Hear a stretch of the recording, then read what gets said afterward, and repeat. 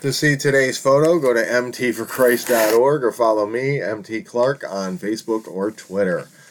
Good morning.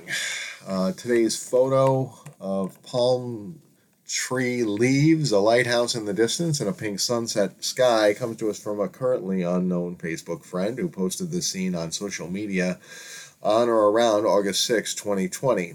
If this is your fond remembrance photo, let me know, and I will give photo credit where photo credit is due by updating the blog after the fact. Well, it's Tuesday, and I share this photo feeling a bit forlorn and down this morning as I have decided to take the next step in a campaign of tough love with my son Brennan, giving him 30 days' notice to get a job and to resume paying me towards his debt or to vacate my premises. Oh, joy. Brennan inexplicably stopped working in January and has been lethargic ever since. While I could wait and just watch him eventually suffer from being penniless to the point where he couldn't pay for his car insurance or cell phone or purchase food, I decided to advise him that he needs to start working again and paying his debts within the next 30 days, or he could find another place to live. You can choose to suffer for being depressed, lazy, or whatever, but it doesn't mean you have a right to make me watch it. Brennan wasn't happy with this notice, and that would cause him to get a job or get out, and lamented that he wished he had never been born, and that he's never asked to be in a world where his value is based on the money he brings to the table. And I get it. The world stinks, and I wish I never had to work, and I wish my value was never determined by the home I provide. But that's the way of the world, and while you can run from it, you can't hide. And as the Lord told us way back in Genesis, a man has to work. Genesis 1:28, 3:17 through 19, and our emotions and quality of life will be dictated by our decision to do what is right. Genesis 4:6 through 7, according to God. As much as we work and eke out a living here on earth, our value is not determined by the money we make or the things we can provide others with. Our value is determined by God, our Creator. He made us above all other creatures by making us in His image. But for our true value to be realized, we must be redeemed through the blood of Jesus and our faith in Him as Lord and Savior. Our lives on earth are only so long. Unless we are redeemed by our faith in Jesus, our lives will be a waste as we are consigned to hell. One of those verses in Genesis that tells us that we must work also tells us about the end of our lives on earth. Genesis 3:19 tells us, by the sweat of your brow you will have food to eat until you return to the ground from which you were made. For you were made from dust, and to dust you will return. That last phrase is actually used on Ash Wednesday to draw us into repentance with the not too subtle message, you will die, but in Christ you can live. So repent and believe in the gospel. The suffering of this world may cause us to wish we were never born, but we were born, and unless we want to suffer more in this world, we will need to do what's right, to work and to be responsible for ourselves. Unless we want to suffer for all eternity, we need to draw close to God, repent, and put our faith in Jesus. So in the season of Lent, let's draw close, repent, and live. It's the 12th day of Lent, and so we continue my personal walkthrough of Gracia Grandel's 40-day journey with Martin Luther to observe and celebrate the Lenten season. In this walkthrough, Grendel's devotional, it is our hope that we will get to know Martin Luther a little better as we seek to draw closer to the Lord on our journey to Resurrection Sunday, or Easter. Today's journey, day 12, and Martin Luther writes, "You are not to steal." What is this? Answer: we are to fear and love God so that we neither take our neighbor's money or property nor acquire them by using shoddy merchandise or crooked deals, but instead help them to improve and protect their property and income. We are forbidden to do our neighbors any injury or wrong in any way imaginable, whether by damaging, withholding, or interfering with their possessions or property. We are not even to consent to or permit such a thing, but are rather to avert and prevent it. In addition, we are commanded to promote and further our neighbor's interest. And when they suffer any want, we are to help, share, and lend to both friends and foes. Anyone who seeks and desires good works will find here more than enough things to do that are heartily acceptable and pleasing to God. That was from Martin Luther. And today's biblical wisdom that's paired with that is from Matthew 6:19 through 21. And the Word of God says, "Do not store up for yourselves treasures on earth where moth and rust consume and where thieves break in and steal, but store up for yourselves treasures in heaven, where neither moth nor rust consumes and where thieves do not break in and steal, but for where your treasure is, there your heart will be also." Those are the words of Jesus. And so our devotional advises time for silent meditation, where you can think about what Martin Luther had to say, and reflect on Matthew 6 through 19. And after you're done with your meditation, we can ponder these questions. The first one is, what is the relationship between the commandment not to steal and the Christian's attitude towards possessions and toward poverty? The commandment shows us that possessions have value and that we are not to obtain possessions through crooked means. And by implication, it puts poverty in a negative light. The subtle message in the commandment is that it's good to have possessions. They have value. We're not to take them from others. That would be wrong, and thus we should respect others' rights to their property and work to earn our own. The next question is, according to Luther, how are we to consider our neighbor's property, and how are we to use our own wealth and possessions with respect to our neighbor? How would the world change if Christians followed Luther's advice? Luther indicates that we are to help our neighbors, to protect and to increase their interest, to help them flourish. The world would be a better place if we followed Luther's advice. The next question is, how can a faith community help people to have a healthy relationship with money and possessions? A faith community can help people to have a healthy relationship with money and possessions by teaching about good stewardship, the focus on helping others, and the brevity of life on earth.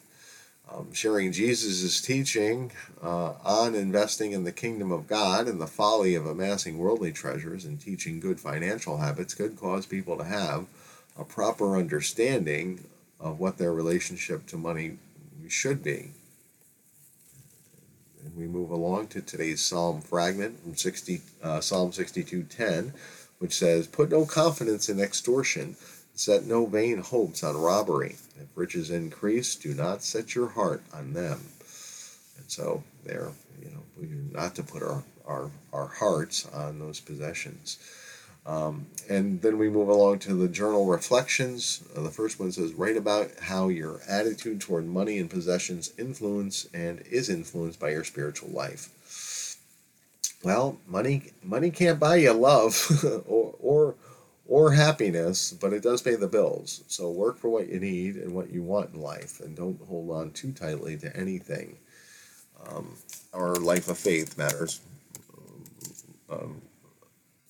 more, because it has eternal significance. Anyway, that's that. How does your attitude toward money and possessions influence your relationship with others? Well, my attitude towards money and possessions makes my relationship with others difficult, because I expect them to be responsible. Case in point, my issues with my son. The next journal reflection is, reflect on both your earthly and heavenly treasures. Write about how well you balance your life between the material and the spiritual. I try to keep a balance. I do like my things and to be somewhat secure financially, but I place a great value on my faith and would sacrifice all my earthly possessions to follow the Lord. I'm currently trying to be a good father by giving my adult children a safe and affordable place to live, but that has its difficulties. And I'm trying to be a good steward to what I have been given. Today's prayers for the life of faith says, pray that you will balance your own life and your use of what you own, so that you will be able to help others with what they have. And so we pray, Lord, I pray for you to help me to find balance in my own life, and to use what I own to help others, and part of what I own is the wisdom that comes from you. It tells us how to work, Lord. So we just pray for me to use wisdom, and trying to encourage other people to do what's right as well with this. In Jesus' name, amen. And today's prayer for today is, Lord Jesus, teach me to use what you have given me wisely. Give me a good sense for what is best, both for my neighbor and my own life. Amen. And we move along to today's Bible verse from the Quick Scripture Reference for Counseling by John G. Crewis. Today's verse comes from the section on conscience, and it's Hebrews 19:14. From the NIV, it says, "How much more then will the blood of Christ, who through the eternal Spirit offered himself unblemished to God, cleanse our consciences from acts that lead to death, so that we may serve the living God." Today's verse falls under the 6th point of our Counseling Reference Guide's resource section on conscience, which is, Christ will give you a clear conscience. And today's verse points to the fact that our faith cleanses us from the sin that leads to death, but it indicates that we are to be committed to following and serving Him, serving God. We can't live in sin with a clean conscience. We have to repent. So, it's just not we're just forgiven and everything's great, go about your business. We're to repent, and that's where we can really feel the cleansing of our consciousness, when we walk away and walk away from our sin and start walking the way God would have us live. So we move on to the last section of our study, where we're sharing from from According to Your Word, Morning and Evening through the New Testament by Stephen Alford, which is today it tells us to read Luke 1, and the verse it shares from Luke 1 is, "He will turn away many of the children of Israel to the Lord their God," Luke 1:16. And Alford writes, "What a blessed mission for a son of Adam. Truly, how beautiful are the feet of those who preach the gospel of peace, who bring glad tidings of good things," Romans 10:15. Because of such a mission, John the Baptist was to be great in the sight of the Lord. As to John himself, he was to touch no strong drink, and was to be filled with the Spirit from his very birth. The application of these few thoughts is obvious. The Lord has said, "He that wins souls is wise," that is, great in his sight. But in order to be qualified to turn many to righteousness, the message to be worked out in practical experience is, "Do not be drunk with wine, in which is dissipation, but be filled with the Spirit."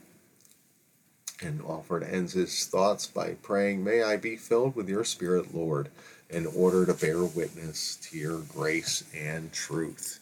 That concludes our message today. A little disheveled, basically, by the situation with my son, obviously. So I sort of rushed through things a little bit there. So I apologize.